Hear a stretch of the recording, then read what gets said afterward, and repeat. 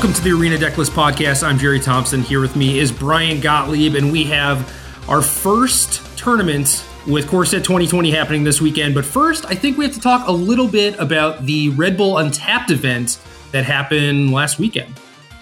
Yeah, there's a lot of questions out there, Jerry, and most of them revolve around Yawgmoth right now. You showed up in full cosplay, looking fantastic, I might add. Top-notch cosplay work.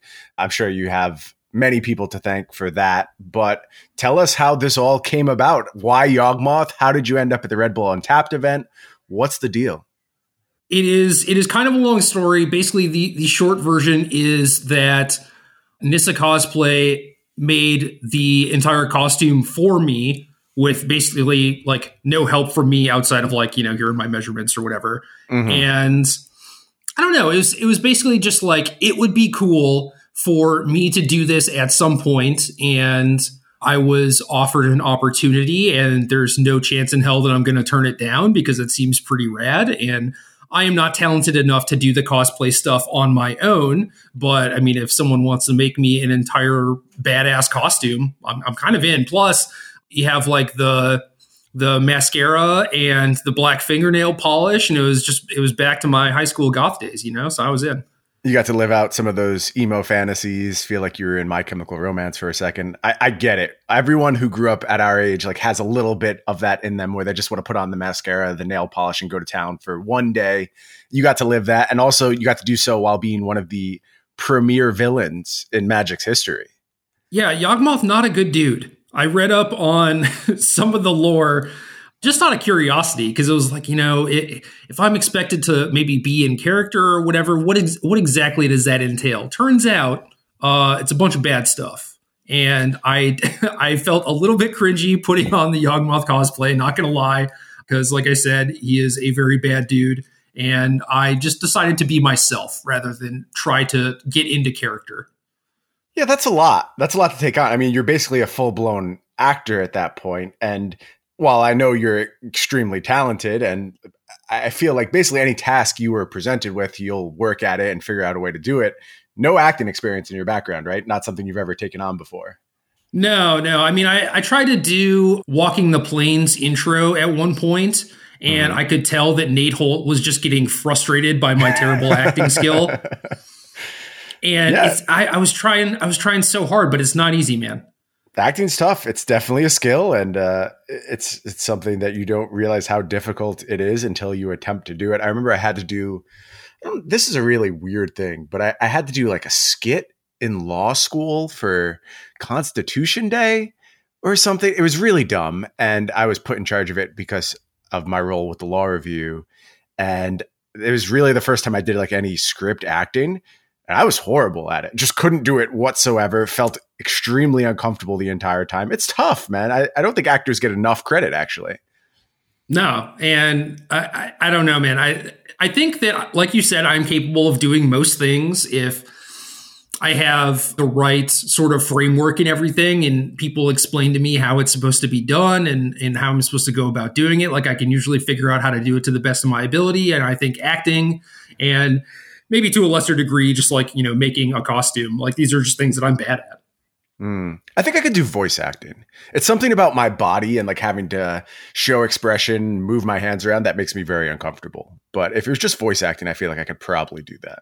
Yeah, maybe. I don't know. It's still very skeptical. But yeah, Red Bull kind of took a dive into the world of Magic esports and ran a couple paper tournament qualifiers that feed into a finals in London in a few weeks. And I think I'm going to be at the London one too, maybe in cosplay, maybe not. We'll see.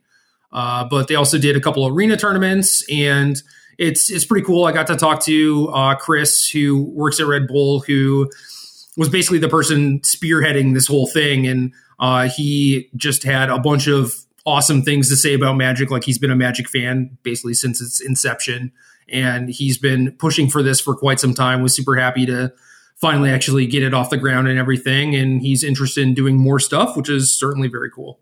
Yeah, awesome news for Magic. Happy to have Red Bull involved in the space. And it seemed like everyone who played the tournaments had really positive things to say about them. Certainly our last look at the Bridgevine format. I guess we have to mention that, right? It would be very strange to do this show and not talk about the fact that Bridge from Below is banned now. And it's not that strange, right? It's definitely strange. That's like the big news in Magic. I mean, I guess we kind of guessed it was coming, and that has blunted its impact a little bit. But there were still doubters, people who thought maybe the deck could stand or should stand as it was. But with the Mythic Championship coming up, I certainly support the decision to axe Bridge from Below and nip this problem in the bud, because I just don't understand. I feel like anyone who was arguing in favor of just leaving the format as is, and there were people doing that, much to my surprise, it just felt like they hadn't played with or against the deck and didn't really know what it was capable of. I really didn't even care what kind of matchup win rates it returned, although they were preposterous, like converting to day 2 at greater than 50% of the rest of the field when there was the Magic Fest down in Dallas. And, we saw certainly good conversion at the SCG events as well. But beyond all that, just watching the deck play, very silly deck, very happy it no longer exists as a whole. Agreed. I also want to point out that a lot of people there were like, oh yeah, this deck is fine. All you have to do is play like three main deck graveyard hate cards, sideboard another like 5 or 6, and you're fine. And it's like, why would you want the format to just have that constraint? Yeah, just doesn't make any sense to me. So is the deck going to exist in some functionality without Bridge from Below? Yeah, probably. But it's not going to be the same, like, oh, you have to main deck Surgicals and Nihil Spell Bombs unless you actually want to. Right. Definitely a good shift for the format, for sure. Not what you want your entire format to be focused on.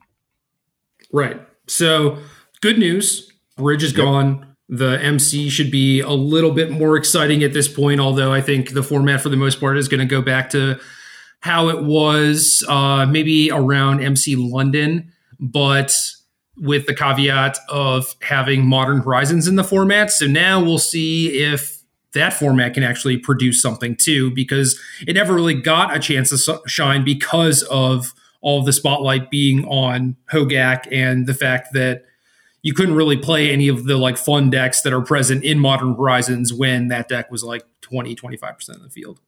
Yeah, I think it's an interesting question because there's, to me, 2 big existing constraints that hold over on the format. The first being, is it Phoenix still just being completely fine, completely reasonable deck? One that just garnered a pretty huge upgrade in the form of Aria Flame.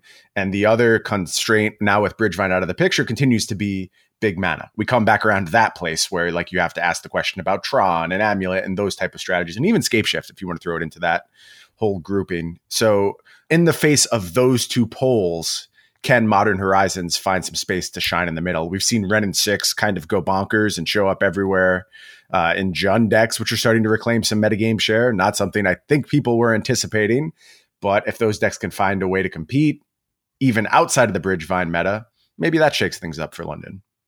Yeah, I wouldn't be too surprised. So no matter what, I think London and Barcelona are going to look maybe like 30% different. Which to me for Modern, I think is good enough. Big change. That's a big change. That's a good place to be. Yeah, I agree with you. When a format has that deep of a card pool, getting 30% of the field to change, pretty dramatic impact. Oh, yeah. So anyway, SCG Worcester is coming up this weekend. Are you doing commentary? No, I am off for the month of July. My next show isn't until August, and Richmond taking it a little easy in July, doing some traveling, have some family visiting. So I just kind of took it off my schedule. A little sad, though, to miss the first Standard tournament. You and I covered, I think, the last 2 first weeks of Standard and really got to see the metagame take shape. And it's an awesome experience, a really fun tournament to be a part of. So I am going to miss that a little bit for sure. Yeah, I mean, honestly, with the release schedule being how it is, and there being like the streamer showcase events and everything, like I think we have a pretty good idea of what's going on in this format already. I think so too, but it's always nice to have some results to bring some definite clarity to the mix. And, whether it's fair or not, if a deck wins a tournament, a bunch of people are going to pick it up every time. And then you start to have your metagame loop cycling. Right now, people can pick up kind of whatever they want. And that fits with our show for today, because we're talking about what we essentially see as the top 8 options going into this tournament. And the fact that there's 8 very reasonable options that we're here to discuss means we're dealing with a pretty wide open field at this point. Yeah, absolutely. And this is also not the end all be all list. There are also another eight decks below these and 8 decks below those. So probably going to be some heavy hitters that exist currently that are not going to be on our top 8. So yeah, I think a lot of options. So my article this week is talking about some of these decks, and one of the things that I talk about briefly is how there are complaints about this standard format not being enjoyable. And I recognize that a lot of the play pattern type stuff is not necessarily enjoyable, but regardless, it is wide open. You get to play kind of whatever strategy you do want to play. And maybe this standard format is sort of similar to Modern, where, you know, it's kind of just like this 2 ships passing the night sort of thing, where like you do your thing, they do their thing, we see who wins. So I totally get that. But at the same time, I think that it's disingenuous to not say that like the standard format is also kind of a win because of how many decks there are. From a deck building perspective, I think it's a slam dunk. I think there's a ton of interesting questions. And like you said, a lot of variety.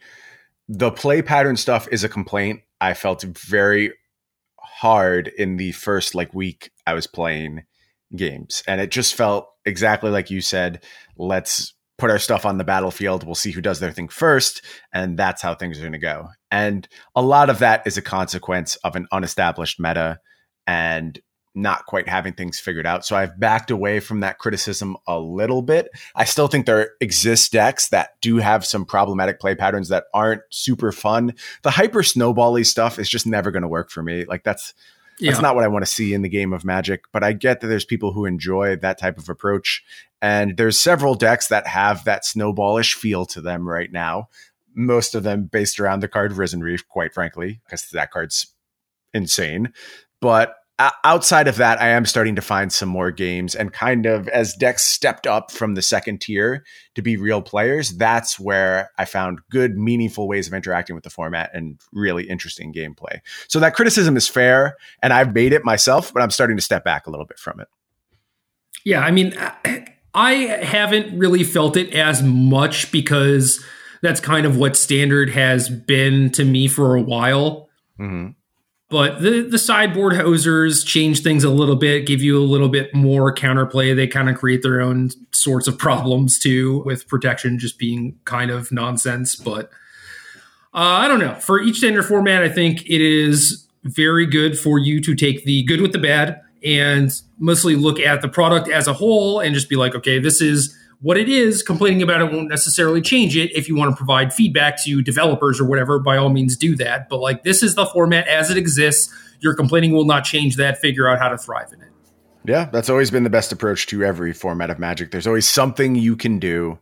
And I think we have 8 somethings you can do today. Yeah. So first up, Temur Flood. And I also think it's worth noting that there are a lot of different options for decks that have this sort of shell where you're playing Llanowar Elves, you're playing Risen Reef, you're playing Nissa, Cavalier of Thorns. There's a lot of overlap, and you're basically just accruing value and trying to do some big, crazy endgame thing. And I think Flood of Tears, either with or without Omniscience, is basically where you want to be for this sort of strategy right now. Yeah, it just seems so much better than the other mid-range ed games we were previously seeing, things like Command the Dreadhorde or Mass Manipulation. It just kind of trumps both of those, which is a very nice place to be. You want to be winning that war.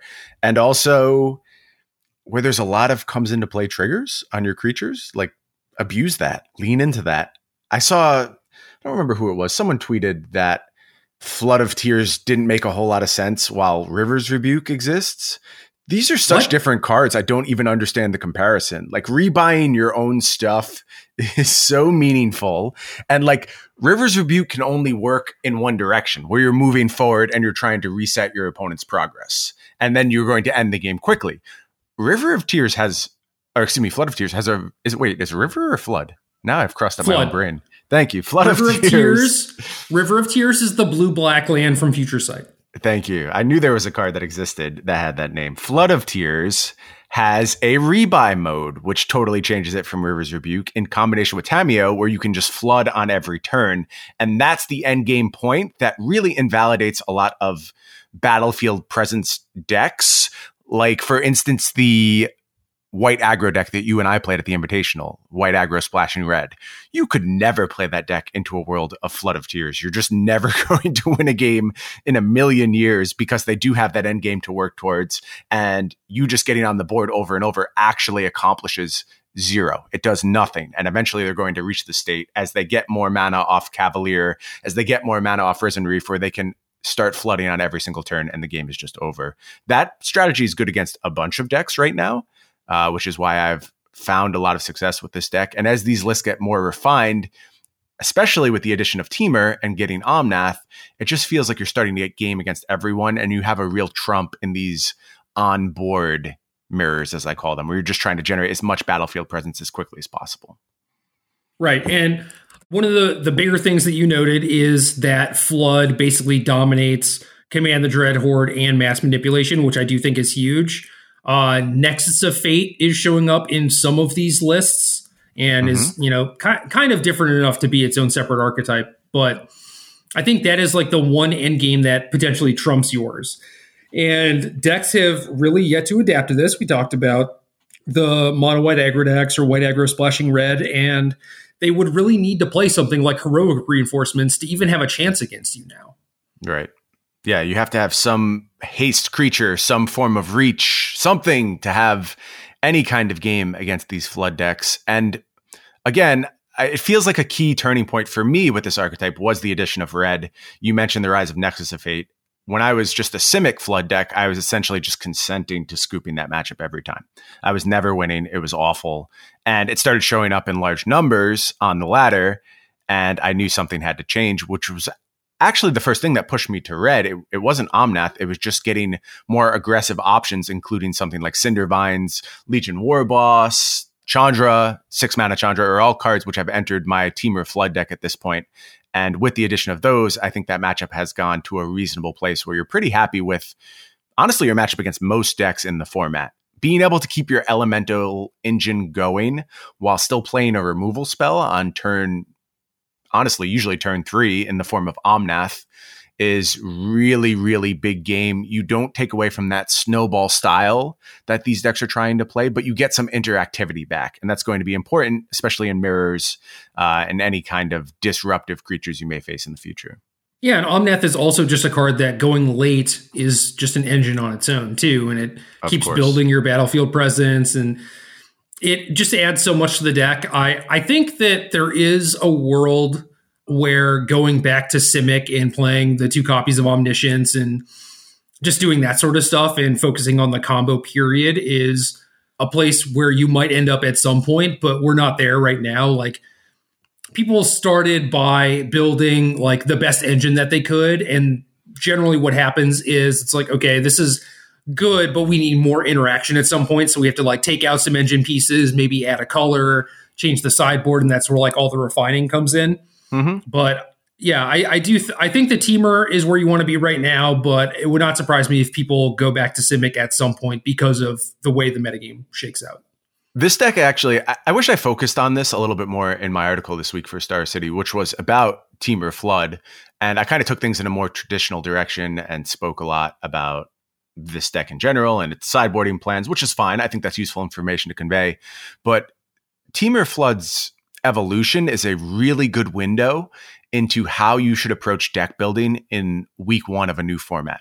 Like, its progression was spot on. It was doing the most broken thing possible, pushing it as hard as possible. And the first place we saw that was really Yeoman's deck, which was hard Omniscience combo, basically with a bunch of permanents that drew cards and just cycling until you get to Omniscience, draw your entire deck, win the game on the spot with Jace.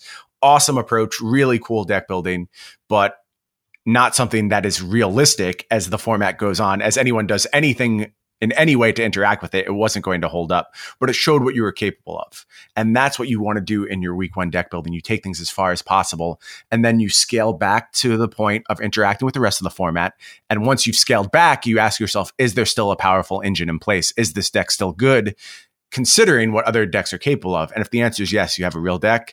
To me, the answer is yes with Temur Flood. I wouldn't be surprised to see this archetype show up in good numbers. I don't think it's going to be the most played deck or anything like that. But if people have put in the work on this archetype, they'll be rewarded for it. Yeah, I definitely agree. A large part of why I like Simic so much now is because of the sideboard cards, and M20 brought a lot of very interesting sideboard cards, ones that I don't know are kind of busted, I think, and it feels nice to have answers to things, but I don't think that this is the right way to go about it necessarily. Things like Aether Gust and Fry and Cerulean Drake is like another big one where the post-board games just feel so different now, where it's like, how many sideboard cards did you draw? Like, it just dramatically increases your chance of winning. I think that's a fair criticism. I haven't felt it that much in playing the games. I think I've appreciated having good counterplay options more than just feeling the pinch of, okay, they drew more sideboard cards than I did.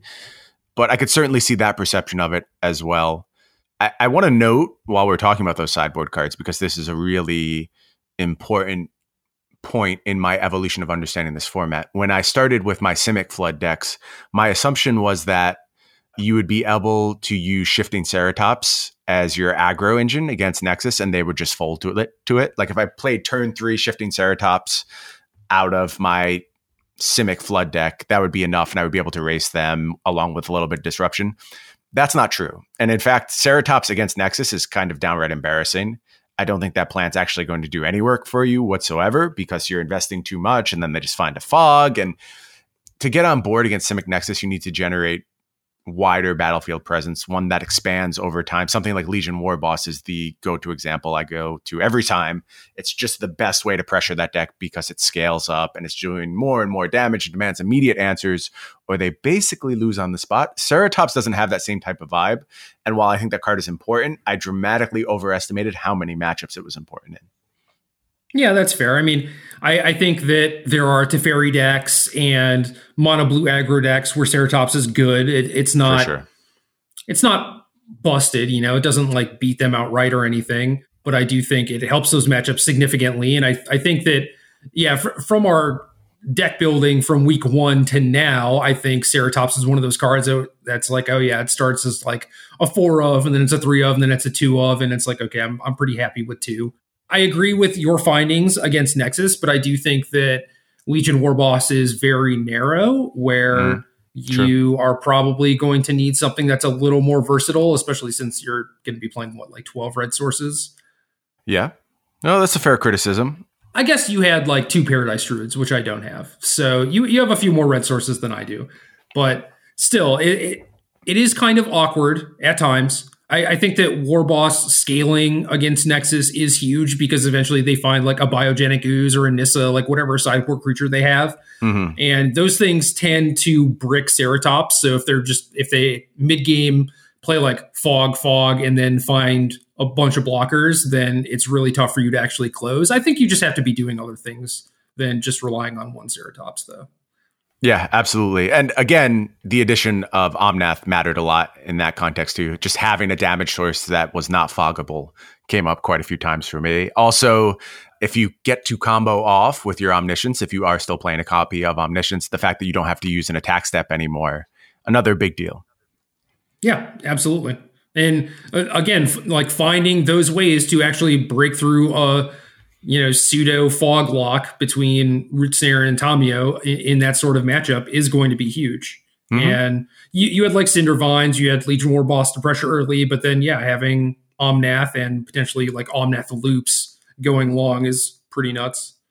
I've had some really crazy loops with these decks, and they've been a lot of fun as I piece them out, like drawing your entire deck, putting every land you have onto the battlefield, and Nissa activating all of them to be able to swing for lethal on a key turn is a really fun one that's come up a bunch of times.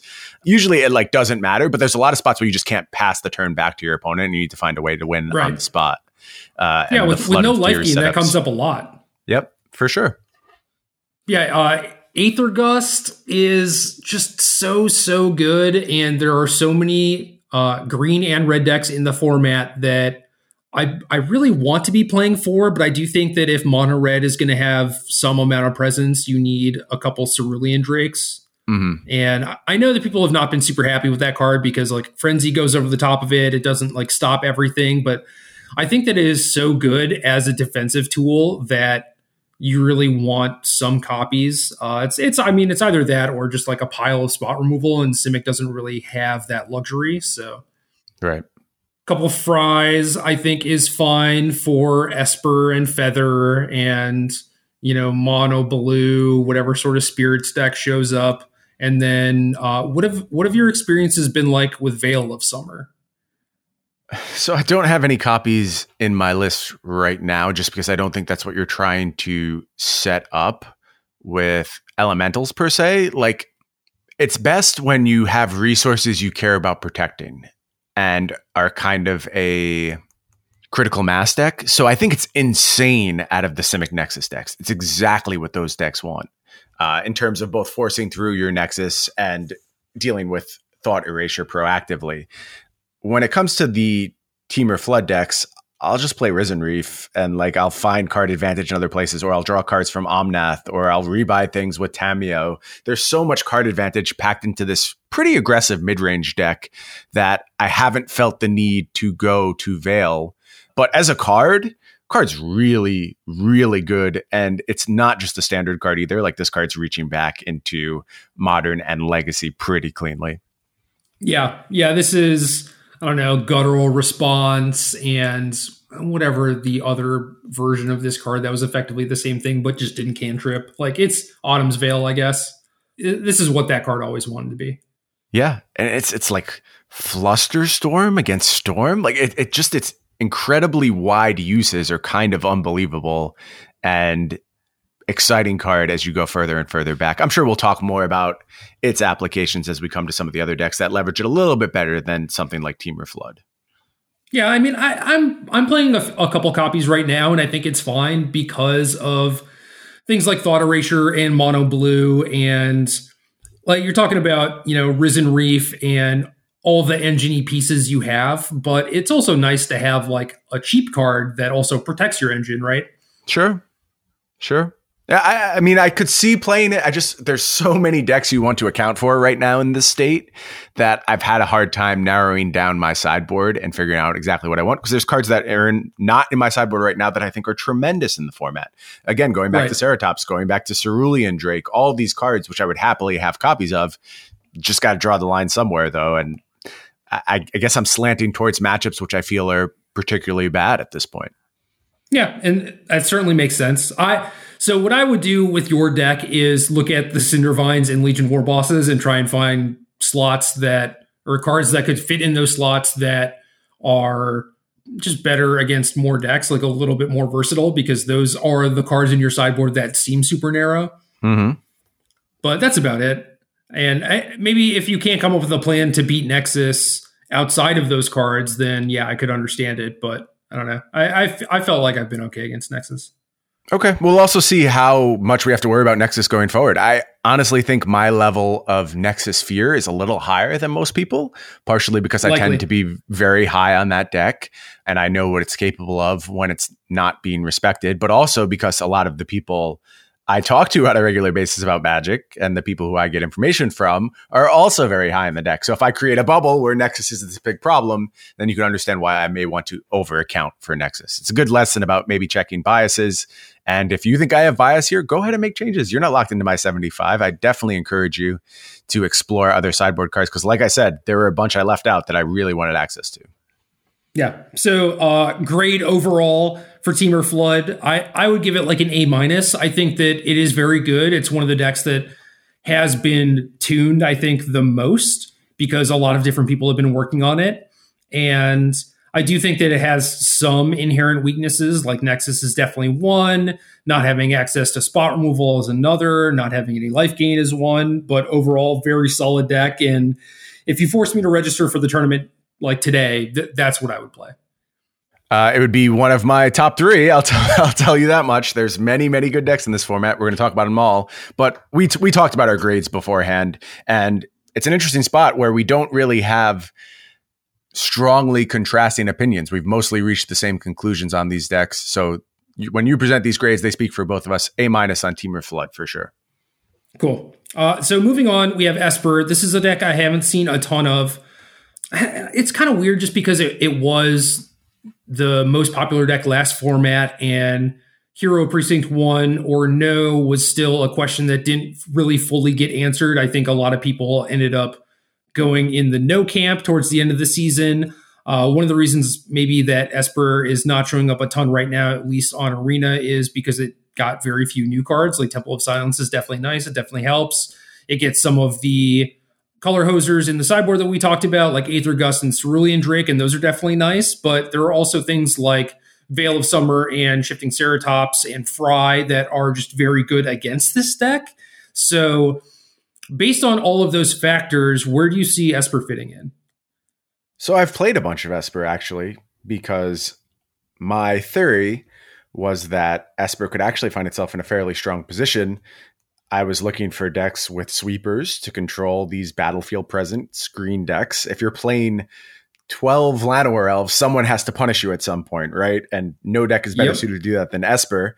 And I have been playing the control variant, and it really looks like a deck from 5 months ago that I'm currently playing. It's just Search for Azcanta is back, bunch of Planeswalkers, some sweepers, some spot removal, Thought Erasure, pretty much exactly what you would expect out of a very stock Esper deck. And my results have been very good, very promising. You can grind with the elemental decks and the matchup's close and it's interesting, but in general, I've come out ahead. Now, if these decks were to shift to 4 Veils, maybe things get more problematic and you can't leverage your Thought Erasures, or if they just have a ton of Tamios and you lose access to your Thought Erasures, these things all change the matchup pretty significantly. But just from a X's and O's perspective, I think Wraths are very good right now. And I think Counter Magic is very good right now too, to the point where I'm playing Absorb again, which is a card which I had basically sworn off as unplayable given the presence of Teferi. But there's almost no Teferi right now, which is pretty shocking, honestly. Yeah, it looks like Simic is the color combination that got the most, or at least has like the critical mass to incentivize a bunch of different people to actually experiment with different shells. And before that was sort of like Azorius or Esper, and that just ended up with a lot of people playing Teferi, and we don't really have that right now. Yeah, I think we could, quite frankly. I do think the Esper control deck is very good. I've been impressed with the results. It has some of the same flaws it always had. The mana base didn't get any better. You're still hoping you draw your colored sources in a reasonable progression and can play all your spells on time, and your deck's pretty clunky, and there's now very good sideboard cards against you in the form of things like Ceratops. Although, honestly, Ceratops is pretty easily accounted for out of the Esper decks. You just get some good spot removal. Despark is a card I'm quite high on right now.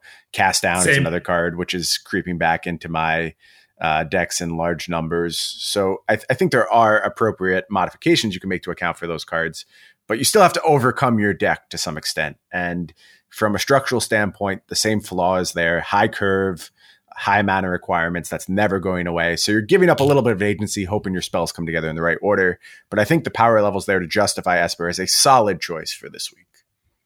Cool. So overall, B+, I think, is kind of where we landed on this. And I like Hero of Precinct 1 in a vacuum.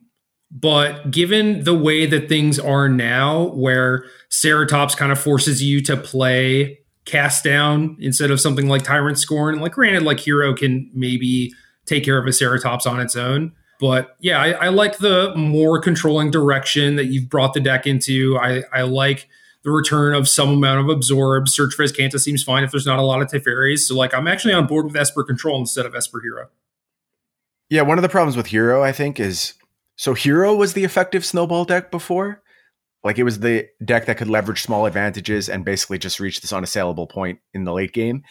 And the Elementals decks or the Risen Reef decks do such a better job of that in every conceivable way right now that it's really hard to convince me that's the approach you want to take. You need to be able to compete with their scaling, with their size, with their almost inevitability. Like, I don't know if I want to go as far as calling them an inevitability deck, but they do have cards which scale extremely well into the late game in the form of Omnath, and even 6 mana Chandra is a card which I think bears paying attention to, although hasn't been as big a problem as I thought it was going to be, quite frankly. You find a way to gust it off the battlefield and grab it with a Thought Erasure. It seems like it should just be a death knell for control decks. It's really not. You can play around it pretty effectively, and that has surprised me. But still a card you have to account for, and I think Control does a better job of that than Hero. Yeah, Despark's wonderful. I agree that Hero just kind of gets pushed over the top of by like a lot of these decks, and you really want access to Kaya's Wrath, so I'm just kind of off it at this point. I'm with you. Next deck, we are going to talk about Feather, which seemed kind of like a meme, but is actually just very, very good, mostly thanks to God's Willing. God's Willing and the Temple is, I mean, this deck had mana issues before. It also had finding the right card issues, and Temple step up to deal with both those issues simultaneously. But yeah, God's Willing, another huge upgrade. This deck is good. And I think it's good for a reason people don't understand, because you look at the cards that are present in this deck and you're like, oh, it's heroic. It's an attacking deck. It's kind of this stupid combo deck. I actually think this deck is Grixis. And I realize that doesn't make a whole lot of sense when I say it at first. So let me explain.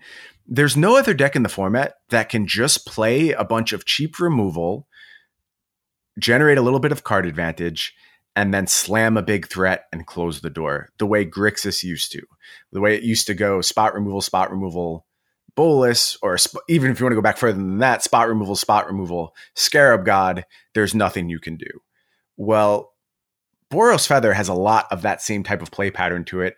It's one of the only decks, I think, that has multiple 1 mana removal spells presently. It's got usually 3 to 4 shocks, and then 3 to 4 Reckless Rage as well. So very cheap, very efficient removal at a time when picking off mana dorks is exactly how you want to go after all these Simic Teamer decks floating around. And there's a little bit of a clock there too. So you're not just cold against something like Nexus, which needs a little bit of time to set up. I don't think the matchup's good, but you're not cold. That's what matters. So I'm actually super high on Feather right now. Probably my most winning deck on ladder. And I'm not just sitting with it just because I want to explore absolutely everything. But I play a couple games with it at least every day, and my win rates are very, very good right now.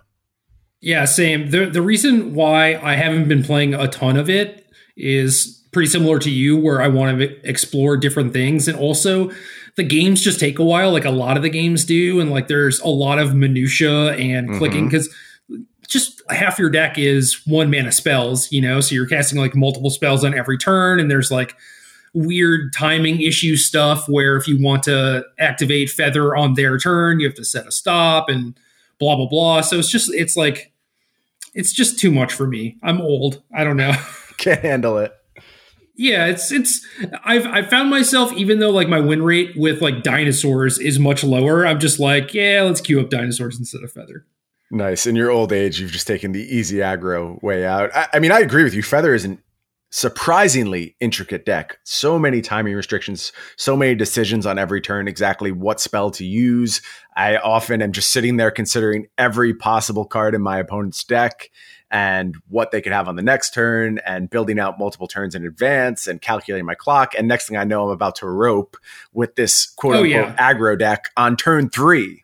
So it's like I've already reached these incredible decision thresholds.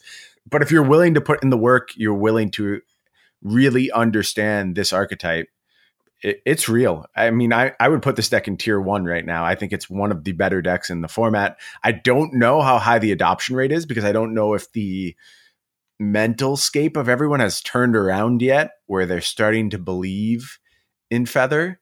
We'll have to see when it comes to Worcester, because it's also a very cheap deck to pick up too, which I don't think you should underestimate, especially when it comes to week 1 of a format where people are still adjusting.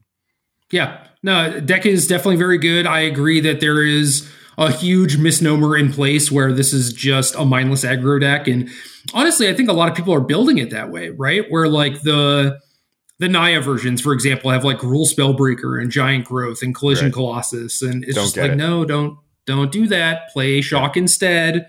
Play like some threats that can also play defense, and your Boros deck can function like a mid-range deck, like a control deck in a lot of matchups. So I like this deck a lot. I think it's an A-. I think it's solidly in tier 1.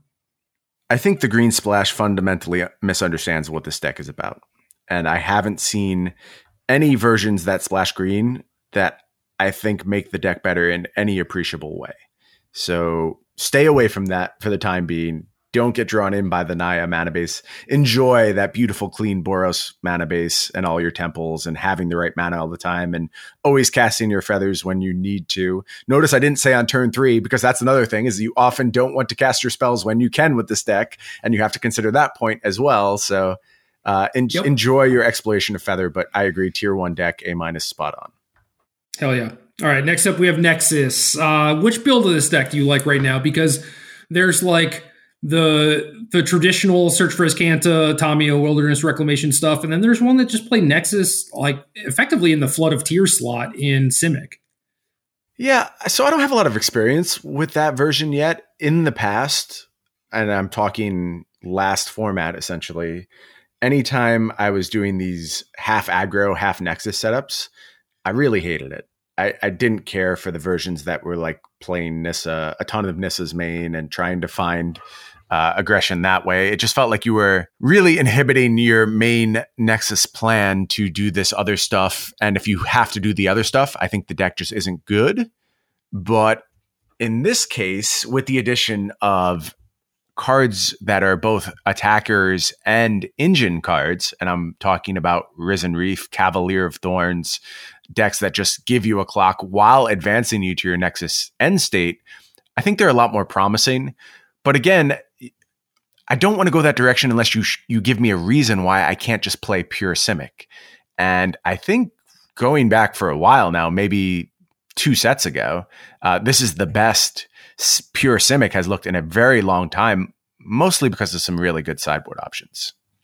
Yeah, I definitely agree with that. I mean, if there was a deck or a color combination that needed these sideboard cards, it was Simic for sure. And I think that Nexus gets to fill a lot of gaps in its sideboard where previously it just had to play like a bunch of bad cards for the most part. But yeah, the creature stuff, like having Cavalier of Thorns and the Mana Dorks and Risen Reef and stuff, I think those sorts of things are slightly better against like Mono Red and Esper decks that are either going to go under you and you need some blockers, or are so good at just like making sure that you never resolve an engine piece, basically. Like Esper has a bunch of thought erasures and D-sparks and maybe counter spells and stuff like that. And at that point, maybe you do need to lean on plan B. But yeah, I agree with you. Like for right now, we don't really know the answer to that. Yeah, and I just think you can fix those problems in your post-board games with the addition of Veil and, you know, any of the myriad options you have against control now that you didn't have previously. Or even when you get to something like the mono blue matchup and you could do something like Shifting Ceratops, there's just more options than you had previously for post-board games. And that's really where a lot of your problems came up when they had adjusted their deck, gotten rid of dead removal spells, gotten effective threats against you. That's when Nexus would really start to struggle. We also mentioned too, Teferi seemingly at an all-time low. That was the problem card for Nexus more than anything else. Playing against Teferi was an absolute nightmare. To a lesser extent, Narset as well. And just not seeing a lot of either of those cards presently. Yeah, it's true. It does make things a lot easier. But overall, it doesn't sound like it's a slam dunk for Nexus for you this week. No, it's not. It's not. And I wish I could put my finger on exactly why. I guess I just have been burned in the past by Nexus and believing that we had found the final setup and things were finally in our favor. I do think there is a possibility of an Esper resurgence coming into this event. I could see, especially amongst top players, just thinking they have tuned their Esper lists appropriately and realizing nobody is really accounting for Teferi right now and pushing really hard on that axis again. If Esper is underrepresented on ladder presently, it will be overrepresented at SCG Worcester. Now, that doesn't mean it's 20% of the field or anything ridiculous, but there will be more of it than you would expect given previous information. And while the matchup feels good right now for Simic, we mentioned a lot of the cards they've added. I feel like those are pre-contemplation of Nexus. Like there's a moment in time where you can play Nexus on ladder and nobody has adopted their anti-Nexus measures yet. And that moment was maybe the start of this week. And as we get later into this week, and like I said, I started facing a bunch of Nexus on the ladder. So I made changes to my Temur Elemental decks. And once those free wins start creeping away, and then you start having to grind through really hateful setups like Esper, it just becomes much less of a slam dunk choice. I think it's a solid choice, but I just want to know a little bit more about the metagame before I'm committing to Nexus. Yeah, fair enough. So overall, B plus, somewhere in there? Yeah, B plus for me. I don't hate anyone who chooses to bring Nexus this week. You might find a better spot for it a little bit later on in the format, as was proven true with the last format where we went to week 1. Nexus was absolutely obliterated, basically off the face of the earth, and you didn't see Nexus again for the entire format. And then in the dying days, it steps up and wins a Mythic Championship. So there may be some of that same pattern here as well. Yeah, I can see that. All right, let's talk about Mono Red Aggro. Is this deck dead? Dead is a harsh indictment, but I do not expect what we saw in week 1 of the last format. And I hope you hear the fear and trepidation in my voice as I make that statement, because every time we're like, I don't know about Mono Red, but this time does feel a little different. I think green decks have mostly found very good setups against Mono Red. The addition of Cavalier of Thorns is a huge thorn in their side. It's so 5/6. It's just tremendous. And if you invest the resources into dealing with Cavalier of Thorns, there's probably a really good option already sitting in the graveyard. Like, I don't know, maybe another Cavalier of Thorns that they'll just put on top and you'll have to answer in the next turn anyway. So that problem continues to exist. Every single blue deck got solid options against Mono Red in the form of both Gust and Cerulean Drake. It's just, what are you preying on at this point? Everyone got really good options against you, and Mono Red basically added nothing, right? Like there's no real pickups here. Fry, maybe, if you want that card. Yeah. Like, what are you really doing More now in Mono Red? I don't think you've really changed your deck in any meaningful way, and everyone has gotten better against you. No, you're just a very good aggro deck. You have a reasonable top end, which is kind of high variance because you need to draw Experimental Frenzy, you need to draw 4 lands, you need to have like the top of your deck be somewhat kind. You know, you can't hit like 3 mountains in a row. That's disastrous. But now basically everyone has things like Aether Gust against you that make it just trivial to deal with Frenzy. So Mono Red significantly got worse. That is absolutely true. I think that because Mono Red has trended down, people have mostly started cutting Cerulean Drakes from their sideboards, which may or may not persist into Worcester. And then at that point, it's like, okay, maybe the field is a little bit more ripe for Mono Red. But at the same time, it's just like, even if people show up with like no hate whatsoever, they have incidental stuff that's good against you, like Aether Gust and Cavalier of Thorns. So I don't think this is a great choice. I think that if you want to play some sort of creature-based deck that's relatively aggressive, Feather is going to be much stronger. Totally agree.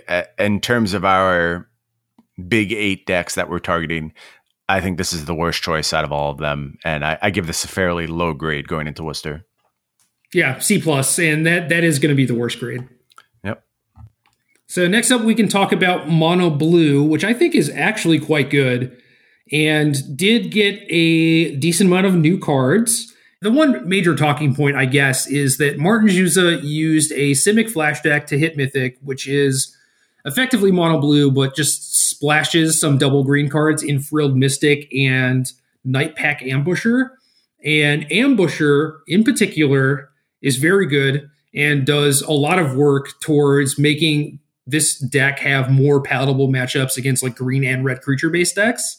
But I still think it's worse than Mono Blue. Agree. And I think it's kind of like one of those instances where it's succeeding in spite of itself. And what it's revealing is just that playing this instant speed flash game right now is a very good idea. Counter magic is very strong. And Mono Blue is already doing all of those things with 0 inconsistency and a very effective plan against red and green decks right now, with maybe the exception of one card. Of course, that card being Shifting Ceratops. You get outs to that if you play green. I'll certainly give you that. But I am loath to walk away from the beautiful 20 island consistency of my mono blue deck. And also, here's a moment to give props to Spectral Sailor, because man, is that card a house in the mono blue deck. Exactly what you want to be doing, not only playing at instant speed, but just being a source of card advantage in the late game. If you've played any large amount of mono blue, you know sometimes you just flood out and you would do anything for a reasonable mana sink.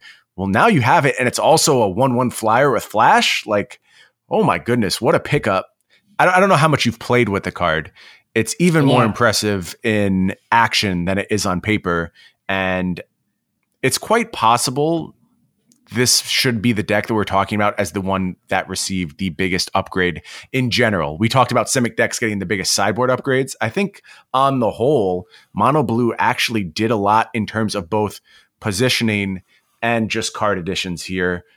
Again, Teferi seemingly at a low, and I'm finding plenty of ways to beat Blast Zone. It's not as big of a problem as it was previously. You also have Tail's End, if you want to go that far, to play against Blast Zone. And I actually think Tail's End is a fine card. I basically copied Autumn Burchett's list from their article, and I think they did a really nice job talking through all the cards they were considering. And one of the weirdo sideboard inclusions was a Tail's End. I've been so impressed with that card in practice. It's actually won me multiple games at this point. Okay, I have not played with that card. But yeah, Spectral Sailor, the one thing I think that is the biggest upgrade for this deck, for Spectral Sailor in particular, is the fact that it's just another pirate, which means that you can play Lookout's Dispersal. And I think that that's huge. Because now you have like enough wizards to play Wizard's Retort, and you have enough pirates to play Lookout's Dispersal, and your counter suite is just kind of off the charts. And Brineborn Cutthroat is another card that was also in Martin's deck and is also a pirate and just like a reasonably good threat too. So a lot of good ads. And we talked about how Simic had a pretty weak sideboard. Well, Mono Blue sideboard was not great either. And now it has actual cards that it wants to play. So yeah, this deck got upgrades basically everywhere except for the fact that other people get to play Shifting Ceratops, which, you know, we kind of talked about. I don't think that people are going to be jamming 4 necessarily, and there's still Aether Gust to buy you a turn. I don't think it's the end of the world, and then if you are able to buy that turn, there's maybe a turn down the line where you get to Entrancing Melody, one of their things to block, maybe even trade with Shifting Ceratops. So, are you interested in Transmogrifying Wand? Are you interested in Transmogrifying Wand at all? No, you just don't want to play it? I'm not. It's so slow, so clunky, and I would much rather have Melody as a whole. Interesting. I do have a copy of Wand in my deck presently. I'll be frank, I've never actually drawn it, I don't think, which isn't completely unreasonable. I mean, there's only one copy, so. But I also haven't faced that many Ceratops, and the few I have, I've been able to race pretty effectively and find ways to beat it. It's a problem, and if Mono Blue were to become the most played deck, as it was a few months ago, I think jamming 4 Ceratops would probably put an end to that pretty quickly if every single green deck was doing that. But that's not the case going into this weekend. I expect Ceratops to be down, and because of that, I think this is the deck I'm most likely to play as it stands. If you force me to register a deck today, I do think it would be Mono Blue. It just has game against everything, and countering all your opponent's stuff is never going to be bad.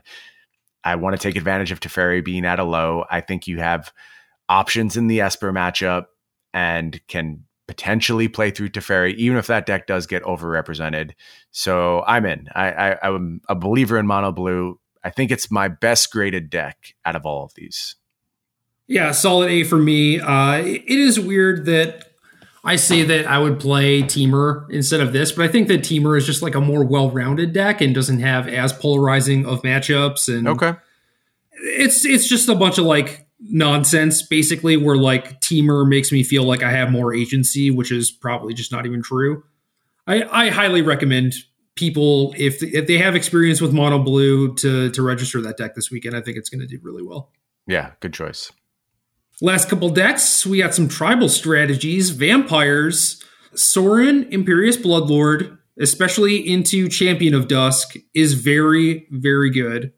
However, The rest of the deck is actually quite medium. So solid B for me. I think Vampires is solid. It is a fine choice, but I think you can find better things, even though Vampires does have kind of a unique angle. Yeah, just haven't found a list that really captures my attention. Sorin, like you said, slam dunk, incredibly powerful card, but it's holding up a really bad supporting cast right now. And when I think of how do I want to attack the format, it doesn't feel like Vampires checks any meaningful boxes. Like, even if I believe it to be a good, fine strategy, if I'm thinking about the format as a whole, what does it do better than anything else? What does it effectively target? What does it shut down from my opponents?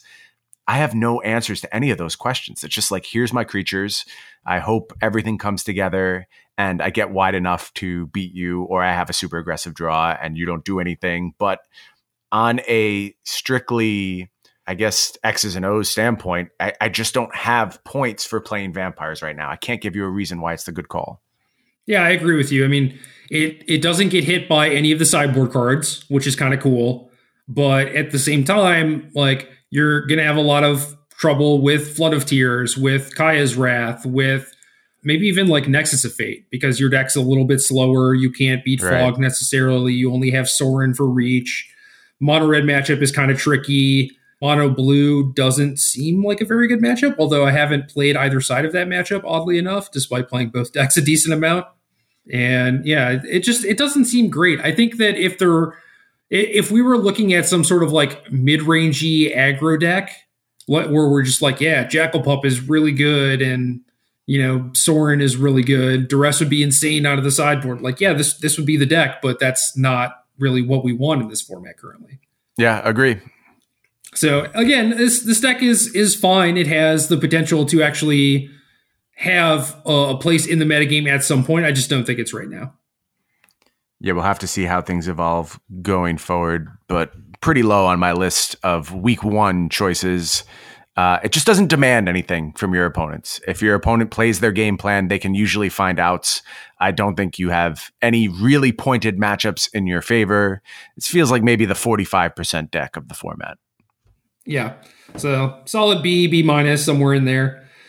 Last tribal deck, we have Dinosaurs. I thought that this deck was just going to be a pile because, I don't know, like Ripjaw Raptor has been a reasonable sideboard card against mono red, but other than that, is just completely underperformed every time I've tried it. And Marauding Raptors actually makes it good. It makes it more than just palatable. It makes it like an actively good card, and you have cards like the 3-mana Domri, and even Savage Stomp is fine. Like, this deck is actually completely reasonable. That said, you're like doing this beatdown plan thing that's like a little bit too slow for the format, and decks just end up going over the top of you, and you don't necessarily play the mid-range game all that well against opposing aggro decks.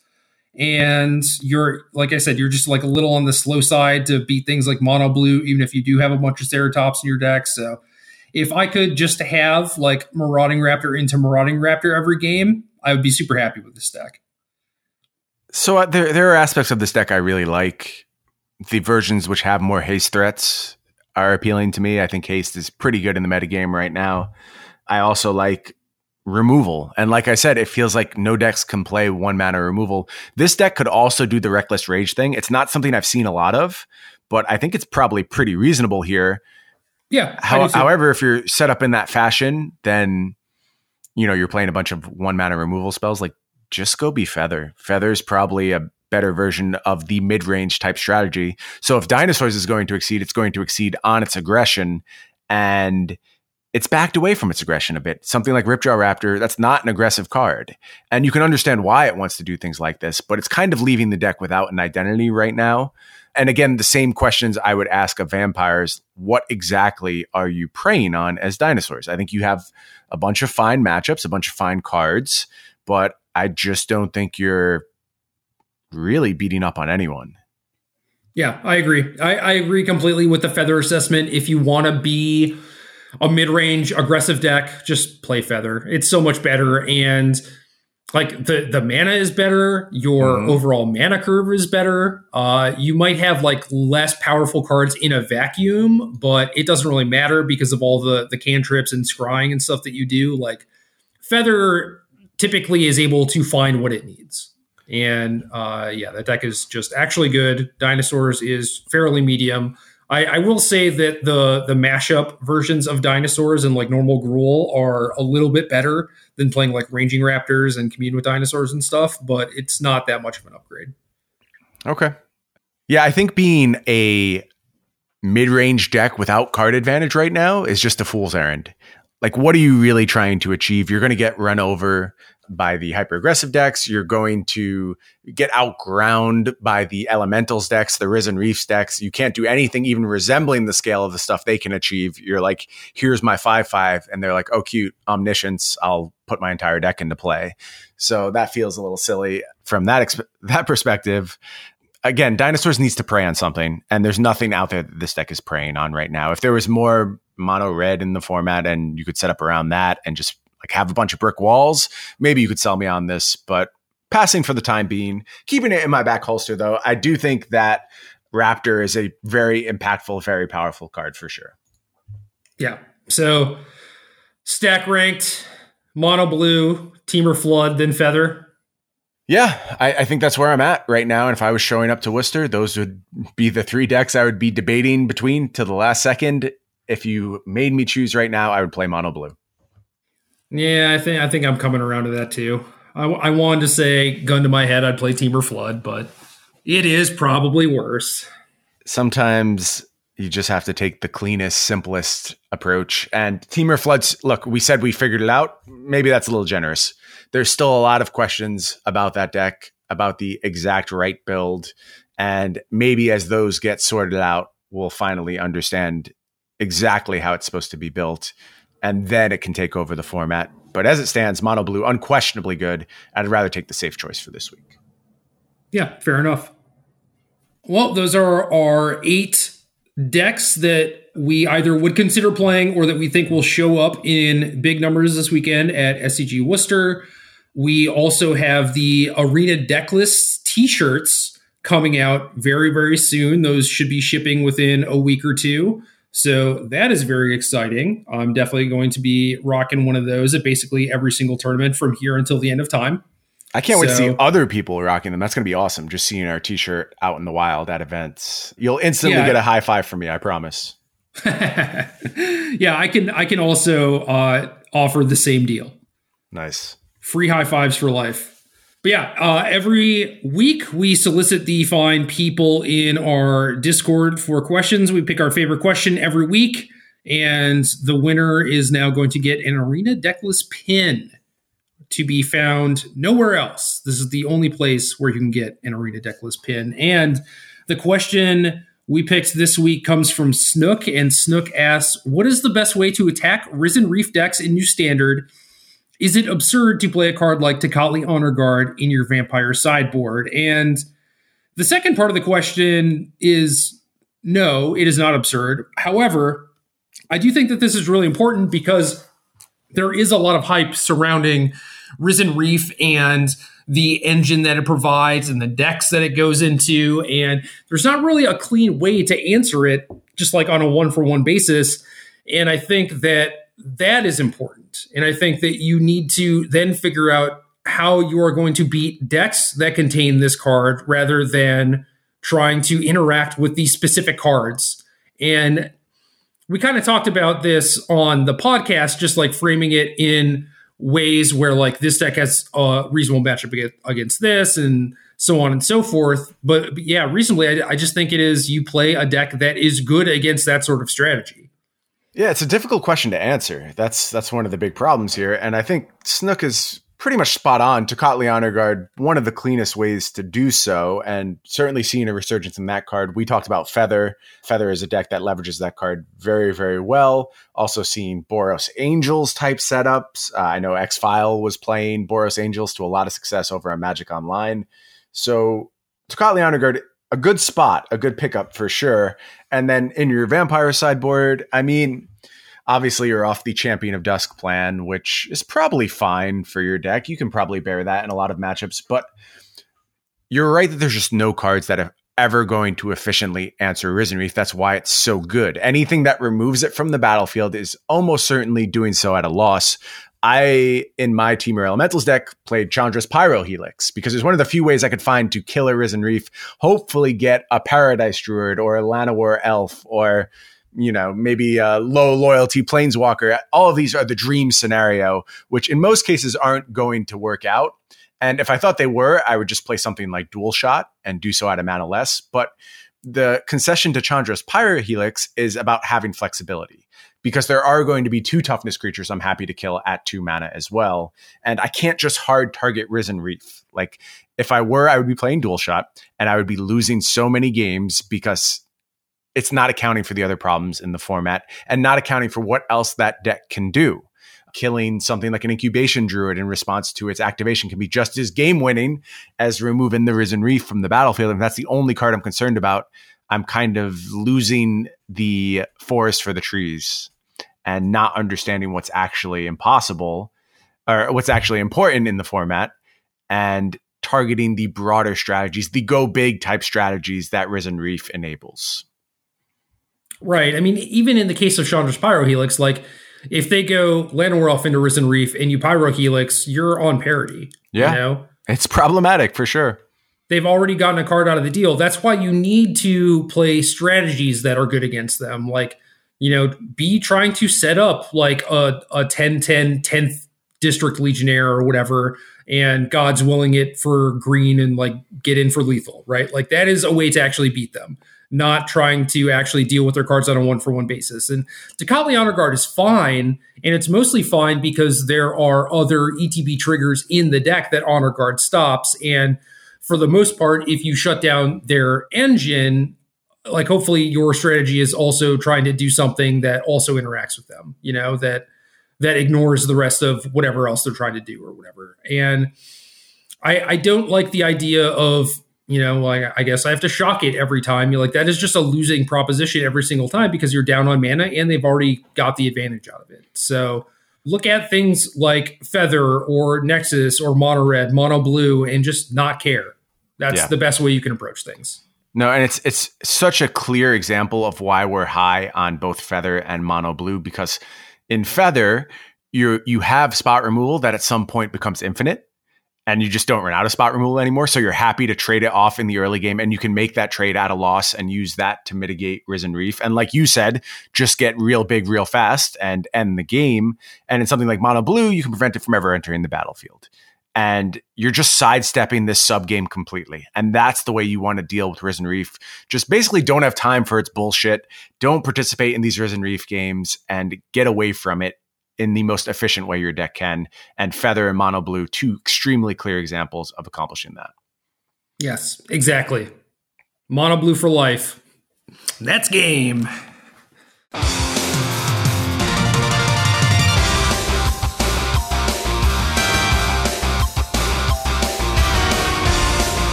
Good luck.